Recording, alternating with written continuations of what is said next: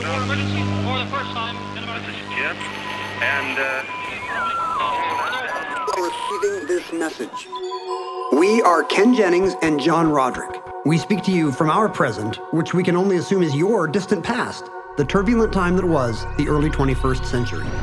Fearing the great cataclysm that will surely befall our civilization, we began this monumental reference of strange and obscure human knowledge. These recordings represent our attempt to compile and preserve wonders and esoterica that would otherwise be lost. So whether you're listening from an advanced civilization or have just reinvented the technology to decrypt our transmissions, this is our legacy to you. This is our time capsule. This is the Omnibus.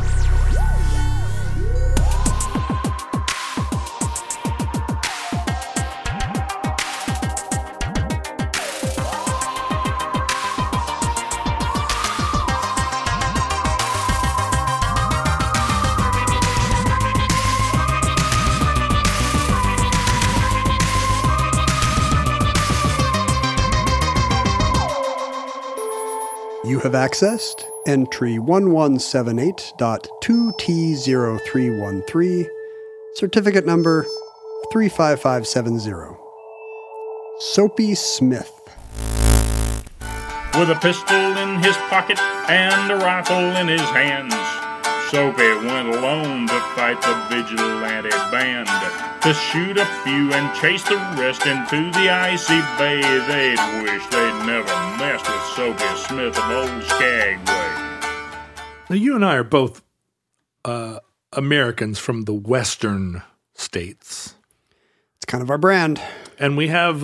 we don't like Easterners. We don't like those dudes. That's right, those Eastern dudes. With their big city ways. Their elites and their diamond tie sticks. I hate the diamond tie sticks so much. They always come into town with a fat gambling wad. That's right, and their slick brocade waistcoats. But you and I both kind of have a frontier story or past in our history. You've talked about yours kind of extensively. I'm from the Mormon frontier, and you're from the last frontier. I'm from the last frontier of Alaska, but also my ancestors came west to Seattle in the mid to late 1800s as part of a post-Civil War migration to the west. It's way ahead of the curve. Even most of the natives here had families that came here in the mid-century for Boeing or Hanford or something. Yeah, when we arrived in Seattle, it was still a small, bustling town on the very edge. And I think you and I both identify with a sort of with the spirit of the West, wouldn't you say? Like it is one that is more egalitarian, more based in a kind less about who your family is, where you went to college, what your long history is, and more about the gumption.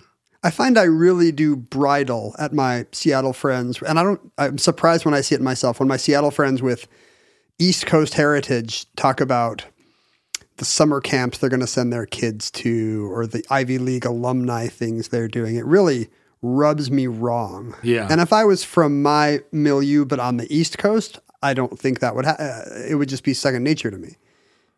I went one summer and vacationed with some East Coast friends, two separate groups, one up in Maine and then another on Cape Cod.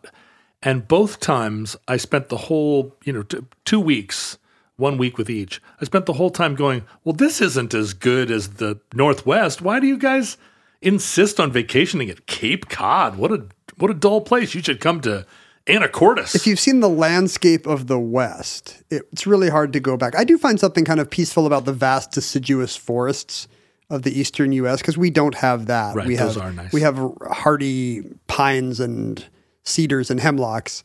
But yeah, it's hard to just the natural appeal. It's hard to beat the West. And the rolling hills with the little church and the graveyard every what seems like 100 yards.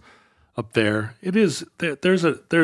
Think how lazy they were. They wouldn't walk more than 100 yards to church. I know, it's like, here, we need to build another church. There's been a hill and a dale. I'm not walking a block to church.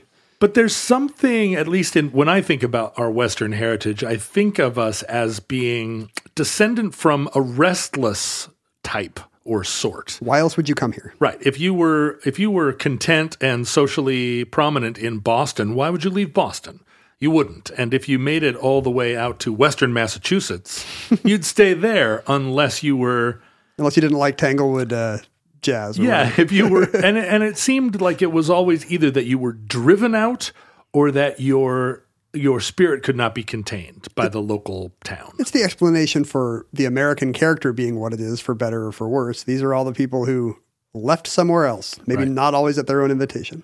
But the frontier, as we say here on this program, I say frontier. You say frontier like a weirdo. Is that how it broke out? Oh wait, no, I had it backwards. No, it's the other way around. It's the other way around. It by definition is a lawless place. It's what attracts people in the first place. It's not. We should not get the impression that it's totally lawless up here. We're doing a great job of sitting home watching Netflix right now instead of being out in our non-essential businesses. The law followed us here to Seattle and gained a foothold despite our best efforts. We had to police ourselves, and that's why we are the rule Nazis that we are today. Right. But what would put you on the bleeding edge of the frontier was probably not that you were seeking lawful and calm, placid life, but that you were looking for adventure, which often is accompanied by, adventure or freedom. Both things are accompanied by a lack of, shall we say, structure. And this is a part of the West I don't quite understand, this kind of default idea that all strictures are bad. I guess I'm thinking about the Ronald Reagan thing of it's so scary when someone says, I'm from the government and I'm here to help. Right. Just the illusion of the West that everyone would just do so much better if they could be left alone and nobody tried to tell them what was what. And left alone to graze their sheep wherever they damn well please. Right. That I think is mostly an illusion and kind of a self-absorbed one, like maybe a narcissistic one. Yeah. But there must be something of it in me, just the way I culturally turn up my nose at a lot of, decadent East Coast ways. But even the decadent East Coasters were escaping from, if they were really comfortable people, they would have stayed in Brighton. But they were less good. The first thing they saw, they were like, Massachusetts, it's fine. Yeah. We got the people who were really... they were really willing to put their shoe leather where their mouth was. Yeah, and risk death and risk misfortune. We talked about a lot of that recently on our Prairie Schooner episode. But if you were the type of person that felt like Denver had too many rules in 1880, I want to hitch up my horse over there, and he said I had to hitch it up over there. Or you felt like Seattle had too many rules and had to head even further afield, it really was there just aren't that many more places. It's a short list. Yeah, the thing about the Northwest is journeys end here. Once you leave here, you have to go back somewhere. You have to go back. Yeah, there's a lot of to get to Seattle. You had to pass a lot of wilderness that you could leapfrog back to the Rockies and still find. In central Idaho to this day, there's a great area of trackless wilderness. It's probably a wind farm now. No, they eventually when the city slickers finally colonize every inch of it. But if you think about it, you can cross northern Idaho and southern Idaho, but central Idaho, there's no route in unless you're prepared to pack it, hump it. It's too lukewarm. It's for those who couldn't choose whether they were northern Idahoan at heart or southern Idahoan. There's nobody there. It's like the DMZ.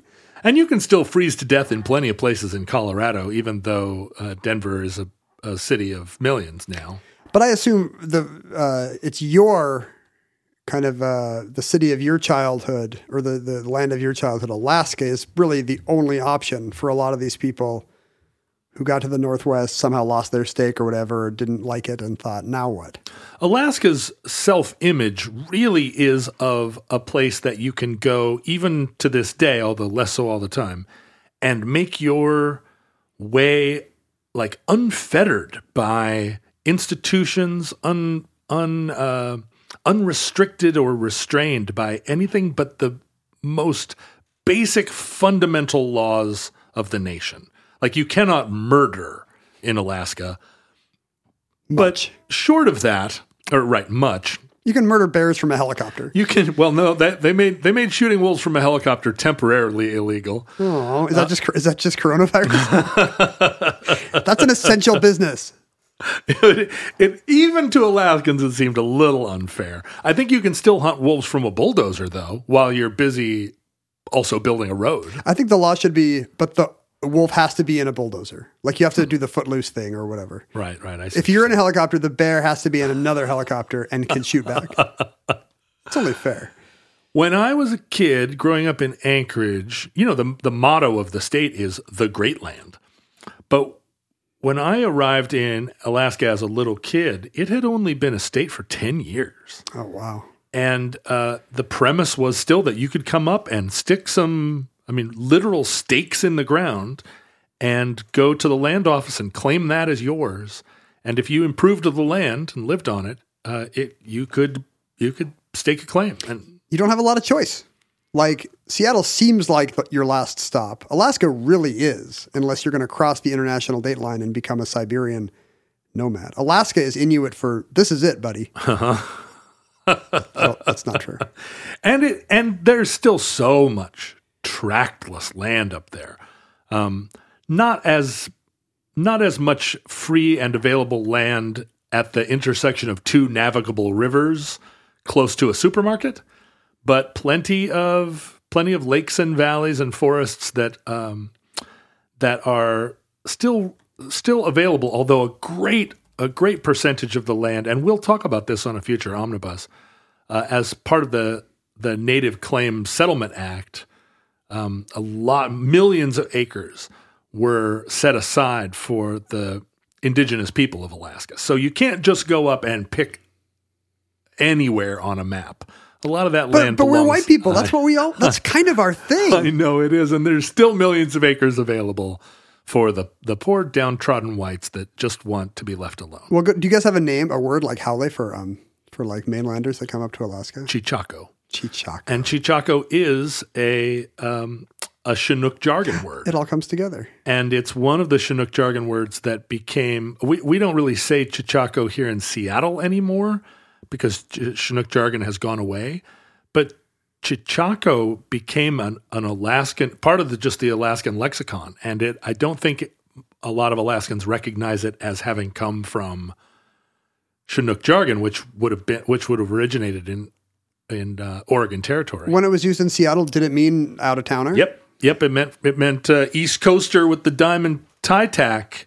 Anybody that didn't understand our wily Western ways. Johnny come lately, Aravists. But in Alaska, it does mean anybody that has just arrived from California. Anybody that doesn't understand how you pronounce Kuskokwim. Anybody that doesn't, your charming native folkways. Yeah, that hasn't adopted our own traditions. And actually, one of those traditions is the story of Soapy Smith.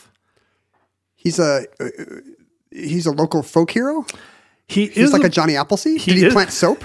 He is a folk hero in Alaska, and he is a folk hero of a certain kind, which is to say an unabashed villain with very few redeeming qualities. Now, there's not a lot of that in folk hero-dom. Right. Even when there's an outlaw or a bandit with ballads about them, often it's because they had a lady love, or they would give some of their bounty to the poor. They were being chased by the law unfairly. Yeah, but Soapy Smith is not some romantic Ned Kelly type. He's a mustache-twirling villain. He is, and in Alaska, for some reason, and part of it is Alaska's self-mythologizing.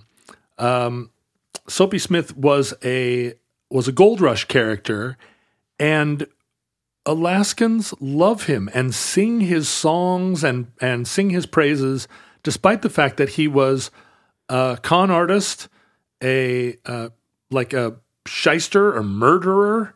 You did murderer third. After shyster.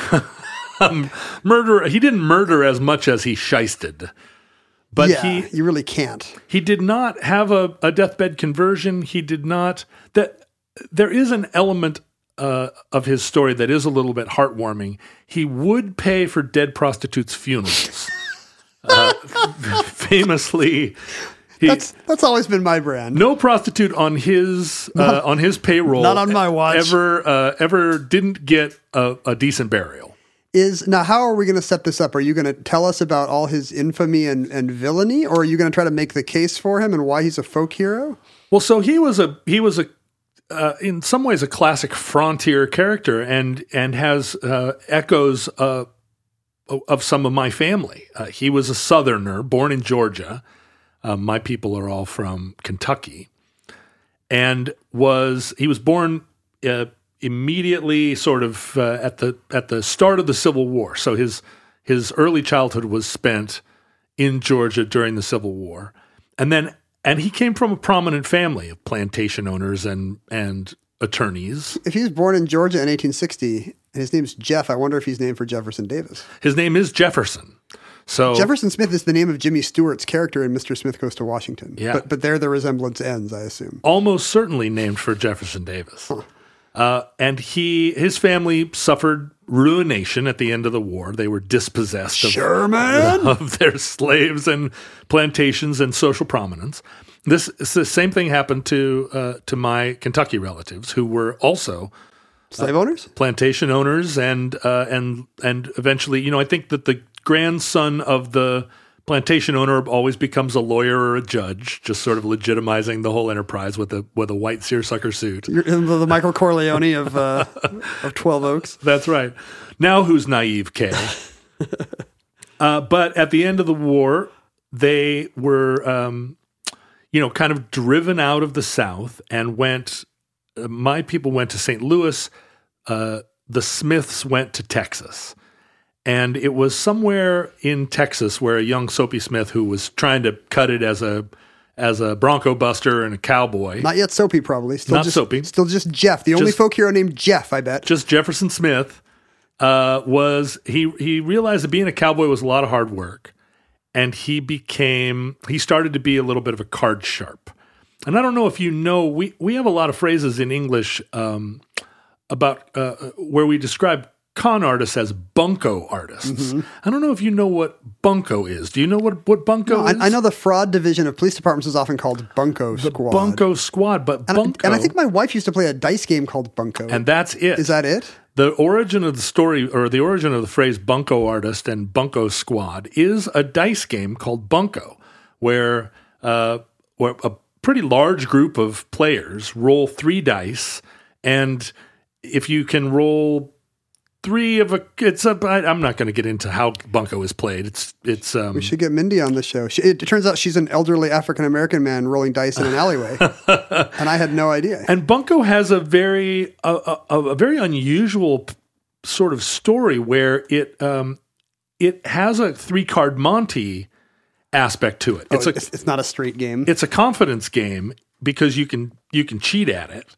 But it is also a straight game where where it's 100% roll of the dice. There's no, if bunco's being played fairly, there's no skill involved. Yeah, this was like a church wives thing, I think, in someplace where we were living, and my wife got dragged into it, and they were, I'm sure, playing it on the square. But right. Yes, it was 100%. Let's roll the dice. Oh, you got a 9, and I was like, Mindy, how is this a game? This is bingo night. Well, weirdly, as time has gone on, like bunco was a popular scam. Sort of it goes all the way back to the 19th century as a kind of, as a game on an overturned apple crate, barrel or whatever. Yeah, like in an alleyway. But it then spends time as a legitimate game, and extremely popular with church moms.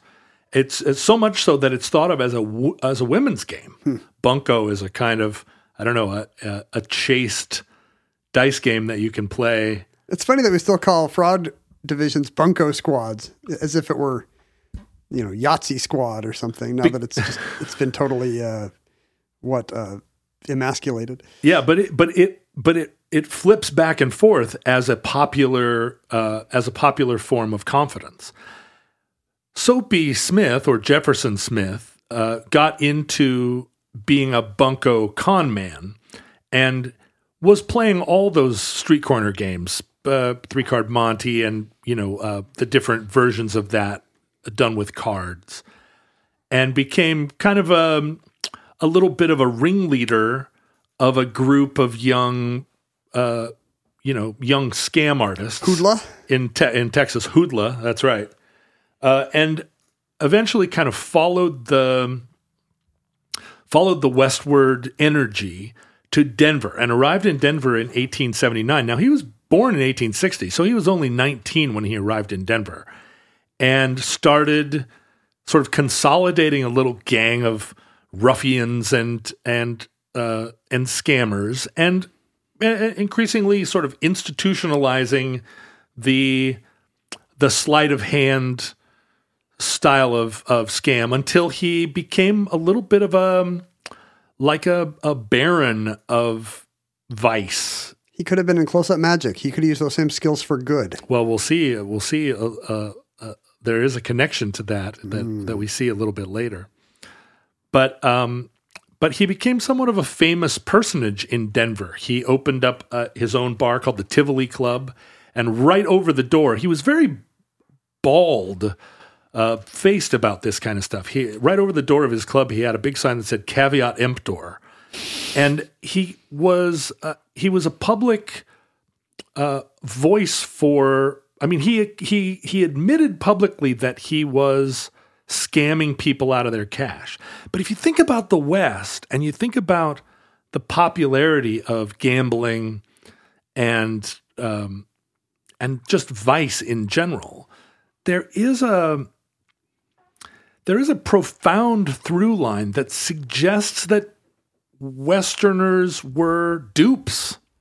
Do you think maybe it's the abundance of the West? Like the hills are filled with gold, so it's okay to come into town and lose your whole stake at a craps table or on some con game or on liquor, because you go out and make it again. I think that's true, and I think there's also a feeling of that you would enter into a game that you knew was crooked or suspected was crooked. I mean, people play the lottery because they're going to get a little fun out of it. Right. They know they're not going to win. But that you would lose your whole grub stake on a roll of the dice in a game in a house you knew was crooked feels like a kind of Western overconfidence that you are smarter even than the fraud. Right, that you're going to be able to see the card trick and know it, and that's why a lot of confidence men will appear to show you their fraud. Right, I one time, right after the fall of the Berlin Wall, I was in West Berlin with a couple of friends, and it was 2 days after the wall opened, and there was this massive influx of people just. Sort of naive East Germans just wandering the streets, kind of in awe of all the neon signs. People from all around the world congregating there. It must have been a golden age for 3-card Monte players. It was incredible. And there were 3-card Monte players everywhere. And there was a guy sitting out in a field that had what seemed like 50,000 just aimless, not quite refugees, but just people that from on the other side of the curtain that didn't know... They were here now, and nobody had a place for them. Right. There was a little confidence game, and I was with 2 Americans, and they were playing with 50 Deutschmark bills, which was $25. This was big money. And the confidence man, they were doing all the normal scams that you would think of, right? You could tell that he had friends in the audience that kept winning money off of him. Right. You have a shill who beats you a few times, enough to get somebody else to put their money on the table. But he did this wonderful thing, which was kind of allow us to stand behind him and see. We saw the scam. We saw the ball roll from one shell to the other. It's like Penn and Teller doing their trick with the transparent stuff. Yeah. It was a double trick, right? Because from the front it looked honest, but he was aware we were watching. Why did he let you guys do it? He knew you weren't going to put any money on the because he was playing with his friends. And eventually one of my companions threw this 50 Deutschmark thing on the table. And I was stunned. What are you doing? You just saw. And he immediately ran the scam on us. And my friend lost his money. And then the Apple crate got picked up and they disappeared into the crowd. You know, they'd been playing this game for 20 minutes just trying to find one sucker. There's often an element where, especially if you, once they've got their stake, or if somebody accidentally guesses right, then there'll be some distraction and, oh no, look, the cops, Right. and the whole operation will disappear. Soapy Smith used that technique a lot because as he got more and more successful and prominent in Denver, he started to put the local cops and local government officials on his payroll. And Frontier Denver was a place where there was quite a bit of corruption.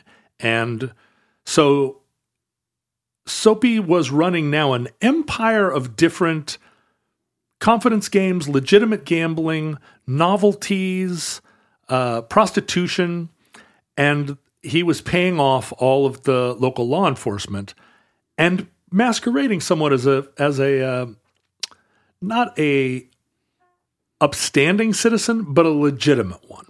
A prominent local businessman. And spoiler alert, this is how the movie The Sting ends, but if somebody did get up on the house, there was always a bust.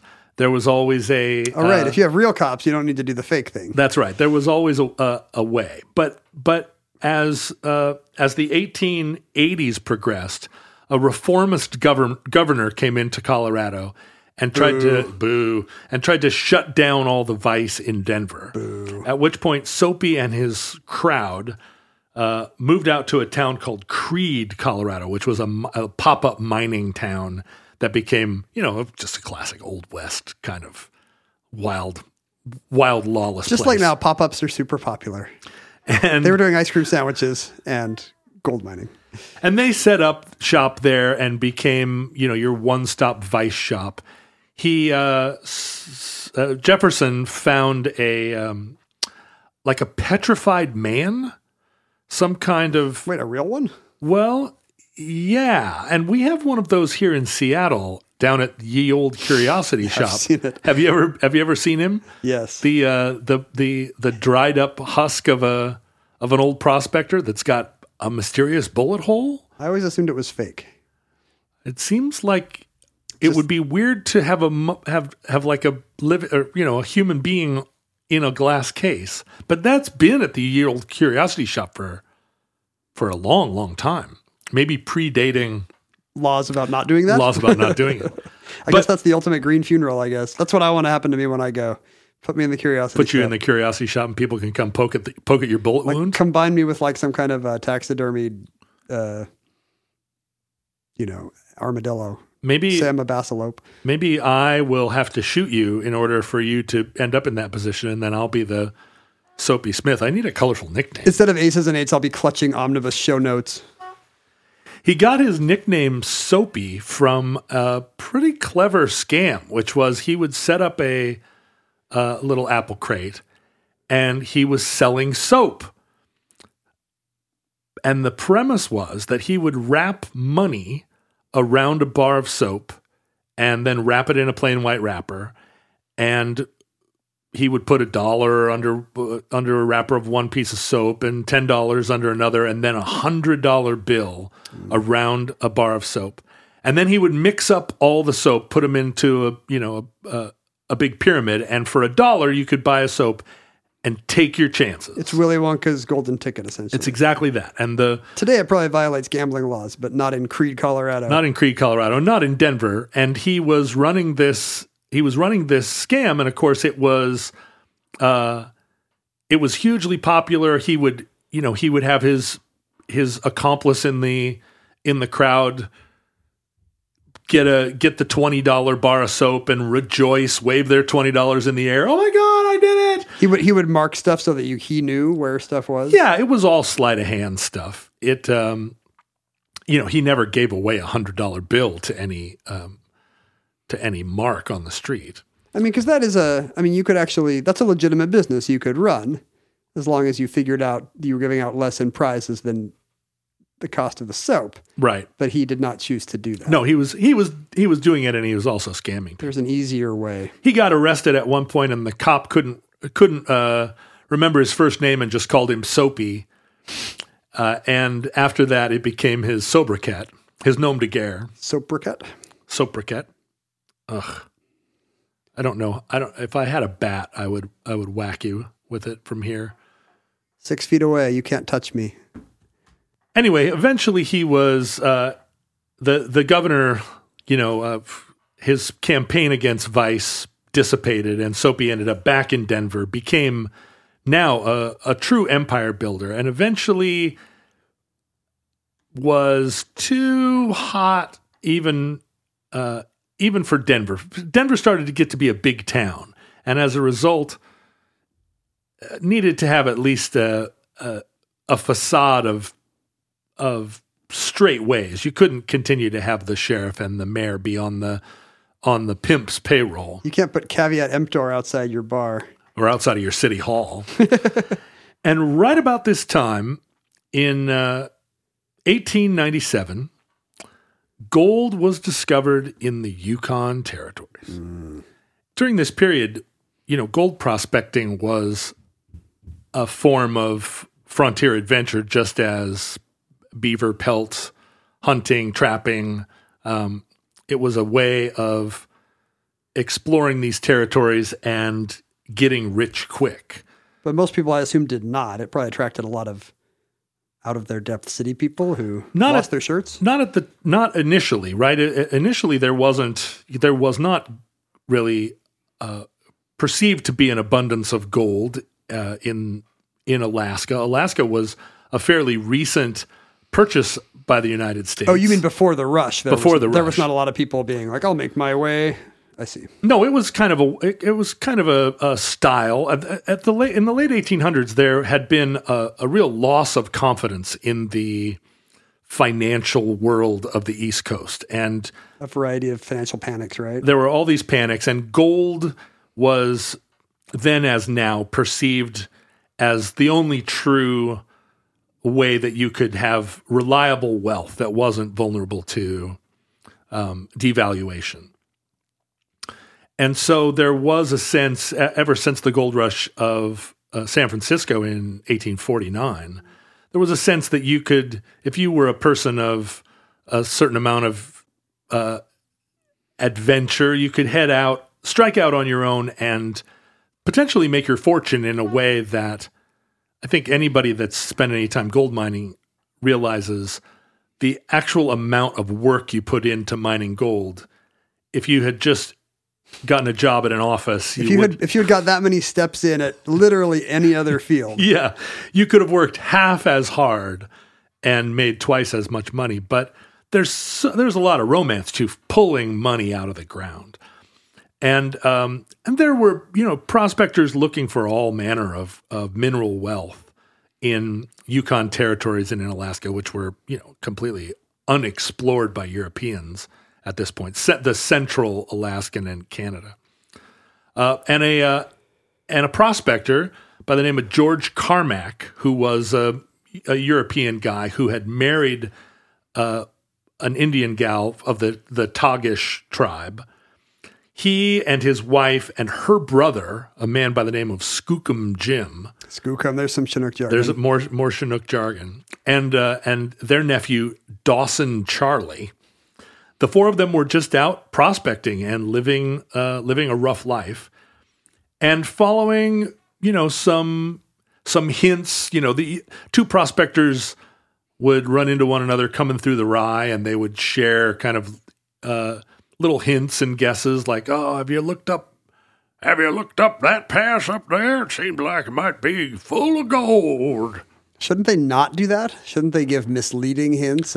There's so much territory to cover that at least in those days, when you're only dealing with 15 people in the whole of the Yukon territories, it seems like there's more than enough creeks to go around. But they went up a creek that later became known as Bonanza Creek and discovered gold. And it was a pretty rich load of gold. And word got out fast.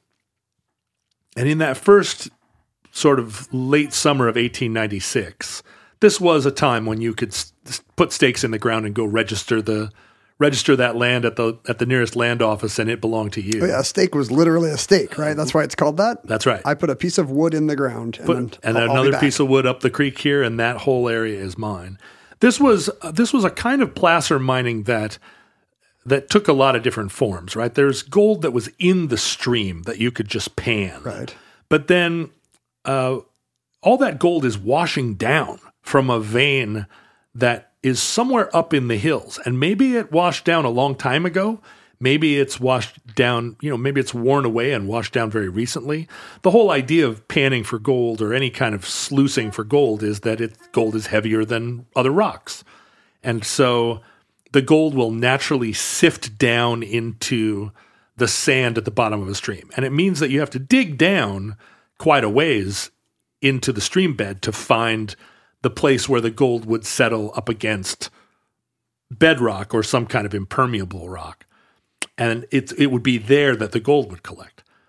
But in the hills surrounding, up the slope in either direction, there's a lot of earth that would have been formerly stream bed.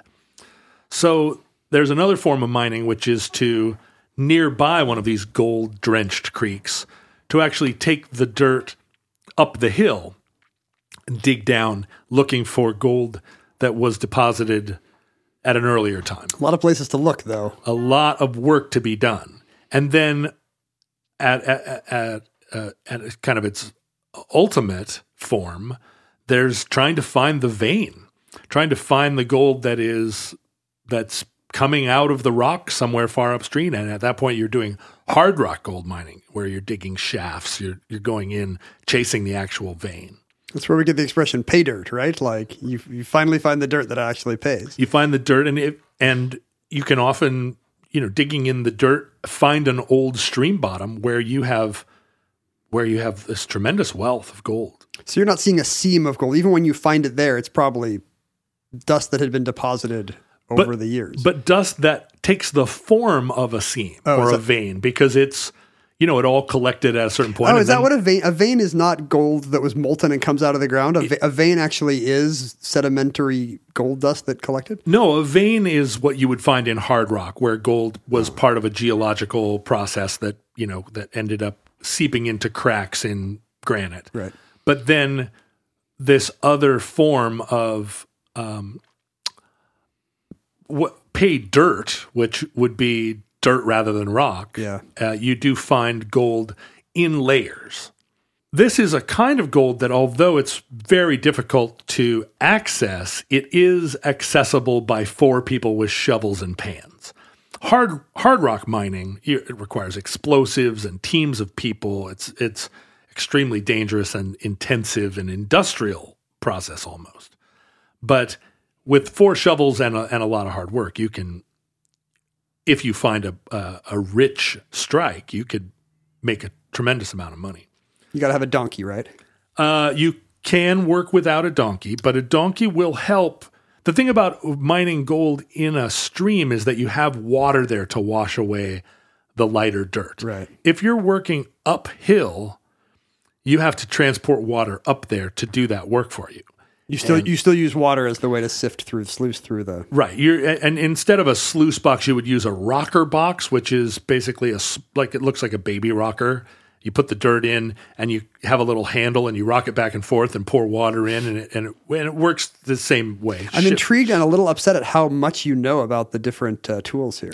Well, I worked at a gold mine when I was in high school, and it was not in Canada, but it was in the area around Circle Hot Springs in northern Alaska.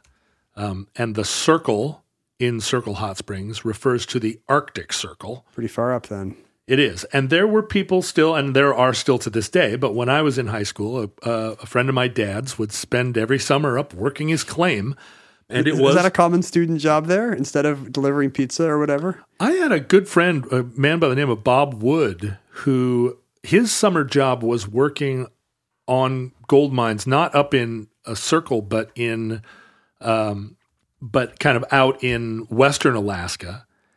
And he got started doing just basic stuff, the same stuff that I was doing, just mucking sluice boxes and running errands, and over time became a pretty important worker on the site, and then went to college and got a degree in mining engineering.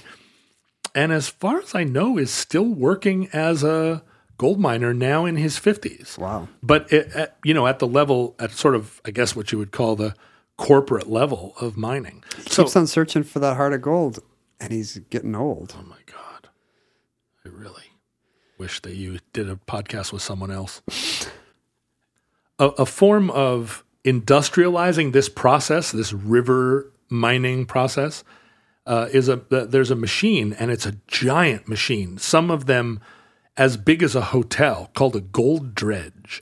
And a gold dredge is like a boat, like a paddle wheel boat, except it floats in about an inch of water. And it's a sometimes 5-6 story wooden machine that can take up the entire river bottom and run all that dirt up to the top via conveyor belts, and then sluice it, shake it and sluice this tremendous volume of earth down through the house structure, collecting the gold at the bottom, and then leaving behind what are called tailings. And tailings are any sort of pile of dirt that has been worked. Right. But dredges leave these tailings that are 15 feet high. But think of all the toothless old sourdoughs you're putting out of work with one of these things. Well, but they were dredging the Klondike River only a few years after this, after the major strike at Dawson. I mean, there were dredges working in California in mid 1800s. So it is a way that minor 49ers get a manageable job. Anyway, the strike at Dawson. The word got out really fast, but the problem is that Dawson was not accessible to by any normal means. You could take a boat from Seattle all the way up the Yukon River, all the way to Dawson, but it was a voyage of many months. Yeah, it's a Jack London plot point, how hard it is to get there. It is, right. The Call of the Wild is written about this very thing. Yeah. The closest overland route to the goldfields in the Yukon was through an Alaskan town, just a tiny little Alaskan town called Skagway, and its neighboring little village called Dyea. And the two... Dyea? Dyea. How do you spell that? Well, it's not spelled like you would think. Dyea, and this is another word that Chichakos either know or don't. But it's spelled D-Y-E-A. It looks like diarrhea. Diarrhea. Yeah, diarrhea. Without the R. But it's actually Dyea, and it's a little.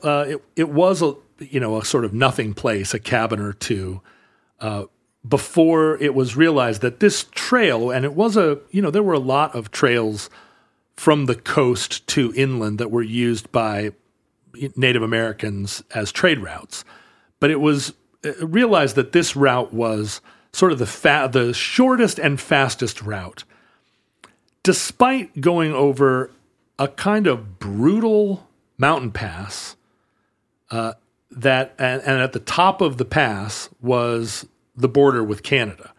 So you were to arrive in Skagway in the first place from Seattle involved a kind of expensive and long trip by boat up the Inside Passage, at which point you were deposited in this little western town and then had to climb up an extremely difficult, impassable pass through terrible weather, and then make a trip by hand-built boat down Whitewater Rapids to get into a river system that would eventually take you to Dawson. Exciting. It was exciting. And it did not, all this difficulty did not dissuade people in 1897 when they heard about this incredibly rich gold strike in Dawson. And a lot of the way that they heard about it was in the spring, the first boat coming down from the gold claims landed in Seattle with $1 million in gold. Wow. Which was an extraordinary amount of money at the time, an unfathomable amount. And the idea that you could go up to this uncharted territory of Alaska and just pull gold from the ground was irresistible. In fact, and this was their closest bank. They had to come all the way down to Seattle. They did, and Seattle was also the closest supplier. Yeah. And so they went to REI. This gold rush really made Seattle. In fact, the mayor of Seattle resigned his job and got on the first boat to the Yukon. Oh, boy. This intersects with my family again because my great-grandfather was one of these minor 98ers. Doesn't rhyme. Who couldn't you be an excavator 98er? Excavator 98er. Much better. Terminator 98er. And he made this trip up to the Yukon, and like most people that made the trip, ended up busted because the Canadians very quickly, there was already a lot of tension between Canada and Alaska. Most of the gold was on the Canadian side? It was on the Canadian side, but you could only get to it through Alaska, and neither Canada nor Alaska were playing very nice with each other because these borders were largely unsurveyed and disputed. Skagway the Canadians had claim to it for a long time. I mean, it was a complicated relationship, and the Mounties established a very strong presence in the Klondike from an early point. They built a checkpoint at the top of this pass, and I should say that the name of this trail was the Chilkoot Trail. This is the almost impassable pass? The almost impassable pass. The Chilkoot Trail was how it was referred to, and Chilkoot is another word in Alaska that is a kind of sort of a legendary Alaskan name. The most famous bar in Anchorage is called Chilkoot Charlie's, and the Chilkoot was part of one of the things that established that Alaskan identity. Have you ever been to Hyder, by the way? Do you know about this? This some little town. It's like the easternmost town in Alaska, and you can only get there via Canada. So it's effectively a Canadian town. All the speed limit signs are in metric and so forth. I feel like is this through Fort, or is it through Fort Rupert? Maybe. It's like the southeasternmost point of Alaska almost. Or Prince Rupert, I'm sorry. Right. My dad, I think, went there at some point because he liked to collect that kind of place. But no, I've never been. But I have hiked the Chilkoot Trail. It's not so impassable anymore? Well, so the Chilkoot Trail attracted tens of thousands of potential prospectors who were flooding into the Yukon, even though by the time the word got to Seattle, all of the great claims, the gold claims in that area, had all been snapped up by... Much less by the time a bunch of kids from Nashville or whatever got to Seattle to get on the boat. That's right. What the Canadians had done very cleverly was to say, look, we don't want a bunch of vagabonds, kind of like they do now. We don't want a bunch of American expatriates coming up here and sucking off the healthcare, the plenitude of Canada. So you need to bring with you, if you're coming to Dawson, you need to bring with you 1 ton of supplies, enough to support you for a year in Canada if you make no money. A ton? 1 ton. You can't bring enough money to buy a ton of supplies No. because you'd have to supply yourself in Seattle. Right? I do not think that you could because Dawson City had no supplies Walmart at first. And so the Canadians actually at the top of this pass built a scale, and they would weigh your goods in order to determine whether or not to allow you into Canada. And so this prospect of arriving in Skagway, procuring 1 ton of supplies, and making this trek across this incredible pass that was too steep for pack animals. And now you've got to get up there with a ton. You've got to get there with a ton, which meant that people. It's a lot of trail mix. How did people do it? So what the Canadians wanted you to have was 150 pounds of bacon, 400 pounds of flour, 25 pounds of oats, 125 pounds of beans. It's not just a ton total. They tell you how many beans you need. Yep. 10 pounds of tea, 10 pounds of coffee, 25 pounds of sugar. If you think of a 25-pound bag of sugar. What if I don't drink coffee? It doesn't matter. Will they let me take? Doesn't matter. You have to bring these. Post them? You need cigarettes and pantyhose, Ken. I don't care if you're going to use them or not. Think about schlepping 25 pounds of sugar up a mountain pass and leaving it there and going back down for your 25 pounds of dried potatoes. And then doing this 40 times. So it ended up that you needed to make about 60 trips. Wait, 80 times. Yeah. I mean, my math was wrong. If you can carry, imagining 30 or 40 pounds per time, 60 trips. Yeah, that's right. 60 trips in order to make this. And you also Where do you needed, leave it? Are there like lockers? No, there were not lockers. And it was an area, this was a realm of a lot of theft and graft. Yeah. People got into the haulage business. People would, a lot of like indigenous people would act as haulers and carry your stuff up kind of in a Sherpa style, but then would change their price, halfway through, because once you had half your stuff up there, you needed to get the other half up. A lot of people abandoned their ton of goods on the side of the ground. When we hiked the Chilkoot Trail, and it was in 1976, we made the trip as a family, there were still the bones of 1,000 oxen just littering this, and all kinds of rusty pails. I mean, you could pick up artifacts. The entire old shoes, still like leather shoes that had survived 100 winters, 80 years or whatever, living up there, just lying around on the ground. Now, I think it's much more of a protected environment now than it was in 76. It was kind of still pretty wild to hike the Chilkoot Trail then. And we did it as a family because my family is crazy. It's a very ambitious hike then? It's extremely hard. And the thing about it was that to do it in the summer increased the hardship, because most of the land leading up to the mountain was boggy, swampy, muddy garbage.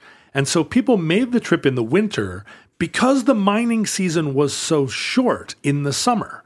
If you spent a whole summer trying to get up to Dawson, by the time you got there, it was fall and everything froze. The creek's frozen. You can't sluice. So what you would do is make that trip in the winter. And a lot of people started in 1897, 1898, making this journey in the winter so that they could be there in Dawson at the thaw and get started mining. Well, Soapy Smith heard about this gold rush and immediately beat a hasty path to Skagway, where with his crew of grifters, they set themselves up in what was effectively a lawless beach harbor. On the Canadian side, the Mounties had a very strong, and I think in most assessments, an unimpeachable presence, right? The Mounties were Dudley Do-Rights. They didn't take bribes. They were, for the most part, law-enforcing, law-fearing. It's all the red Canadians. outfits. Like in that kind of a bleak white environment, you trust the guy with a nice red blouse. I mean, if you hold out your hand behind your back for a little bit of graft against that red backdrop, that's really obvious to anybody looking. But Soapy Smith set himself up and became effectively the de facto mayor and governor of Skagway, because on the American side, there just wasn't that law enforcement.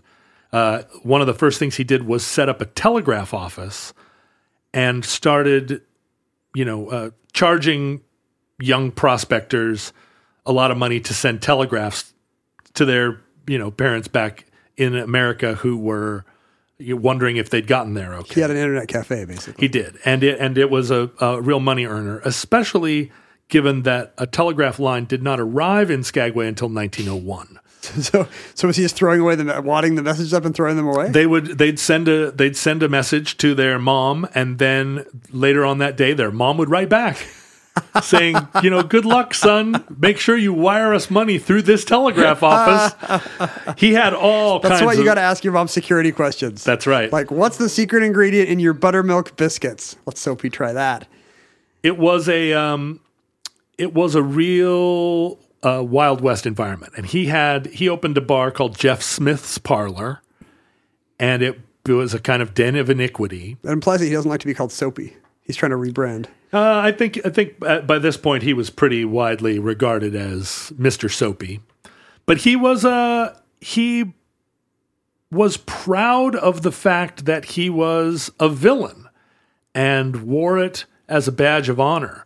There were a lot of prospectors also coming back through Skagway with their pokes filled with gold, and so he was running scams on both sides, right? He was scamming naive prospectors who had just arrived and scamming wealthy dupes as they made their way to Skagway and back to Seattle. So running gambling parlors, running bunco games, just trying every method to strip off the cream from this enormous enterprise. Can you help me understand, maybe this is coming later, what is the ameliorating thing about him that as an Alaskan schoolboy I'm supposed to admire or find charming?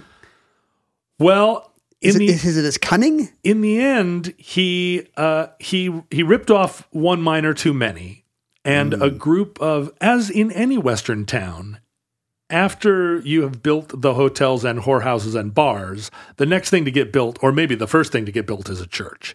And the God-fearing, upstanding citizens of what was becoming the sort of Skagway locals decided that they were going to put up a fight.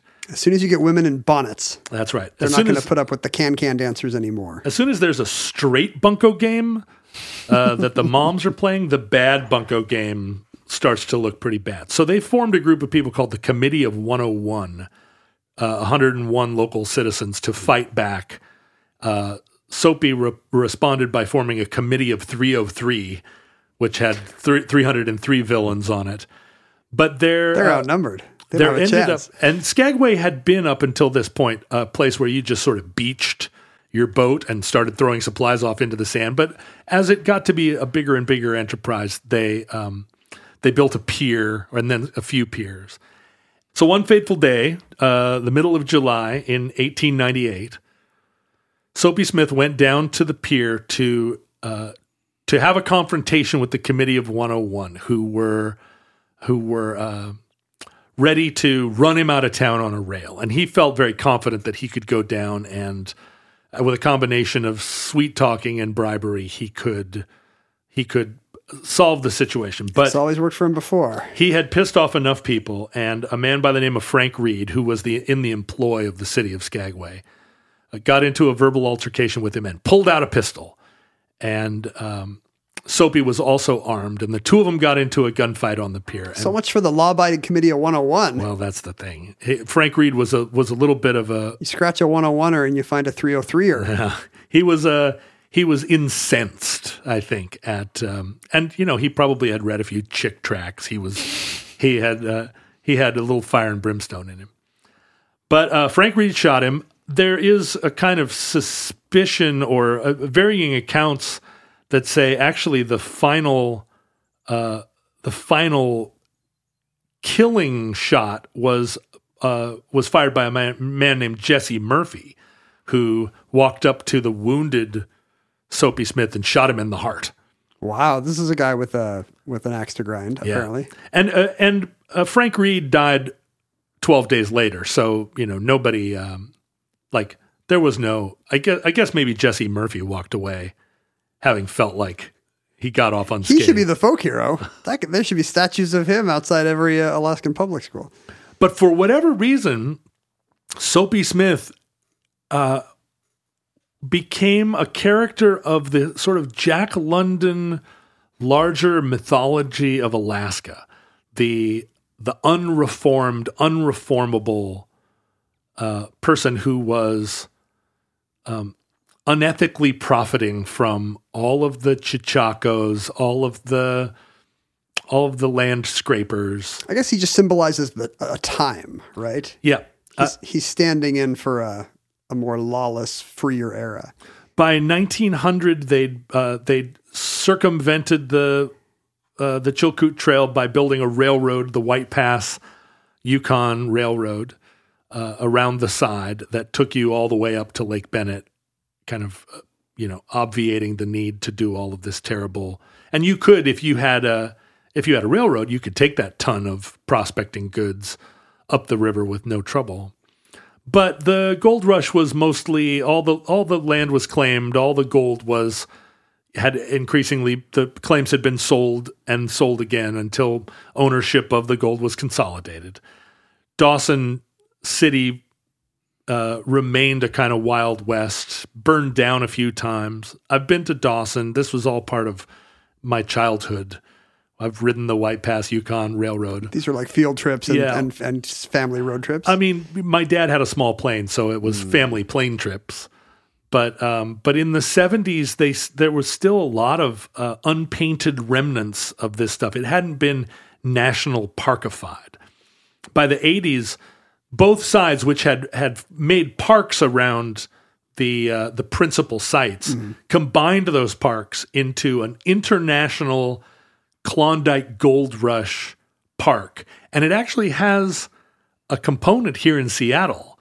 Down in Pioneer Square, there's a Klondike Gold Rush Park that's part of this international park system. It's just a building. It's a little museum. Yeah. But as I understand it, it's the smallest property administered by the National Park Service because it's a little island of this other park. Yeah, that's right. And all of that gold was brought here to Seattle, and it's what made us a prosperous city. It's why Alaskans often refer to Seattle sort of as the capital of Alaska, but they say it with a sneer. Because we stole their money. We did. It's capital with a K. They said that the amount of gold dust that fell through the floor of the assaying office here in Seattle ended up being a small fortune. Because, they'd pour the gold dust out on the scales and enough of it would fall to the ground. So it's whoever operated the Roomba. Whoever had the good foresight to pull up the floor and get down there with a shovel and a gold pan. But Soapy Smith is still lauded in song and story. In 1983, there was a play called The Ballad of Soapy Smith that debuted here at Bagley Wright in Seattle. The Ballad of Soapy Smith. He gave funerals to prostitutes. And every year on July 8th, a big celebratory dinner is held at the Magic Castle in L.A. to commemorate Soapy Smith as being one of the great card sharps, the most famous sort of close-up magician grifters there was. I guess he actually made a living at it, unlike most close-up magicians. That's right. And I mean, he never had a TV special. He died with a bullet through his deck of cards. But really, I mean, most magicians probably expect that. I mean, I think a lot of them hope it. A lot of them deserve it. And that concludes Soapy Smith. Entry 1178.2T0313, certificate number 35570, in the omnibus. Before we leave you, we remind you that John and I, as products of our time, our social media has not been national parkified yet. You can find it as it was at Ken Jennings, at John Roderick, and at Omnibus Project on various social media platforms. You can email us your urgent communiques at theomnibusproject@gmail.com. And we will send you pretend replies from Ken, just like Soapy Smith would if he were here with us today. You can find fellow Futurelings congregating on Facebook, Reddit, and Discord. Just search for the magic word Futurelings. No big corporation has stolen it yet. You can send us physical objects. Please send us your gold dust to Omnibus Project, P.O. Box 55744, Shoreline, Washington 98155. If you send us a full ton, then you are allowed to listen to the show. Yeah. Alternately, other ways to support the show, besides proving you have a full ton of beans and pork fat, is you could go to our Patreon and decide what amount of gold dust you can personally spare to ensure the Omnibus continues. You can become a supporter of the show and earn great benefits like access to our monthly addenda shows at patreon.com/omnibusproject. Futurelings, from our vantage point in your distant past, when card sharps and gamblers still met an inglorious end at the business end of a derringer, or should. We have no idea how long our civilization survived. We hope and pray that the catastrophe we fear may never come, but if the worst comes soon, this recording, like all our recordings, may have been our final word. But if Providence allows, we hope to be back with you soon for another entry in the Omnibus.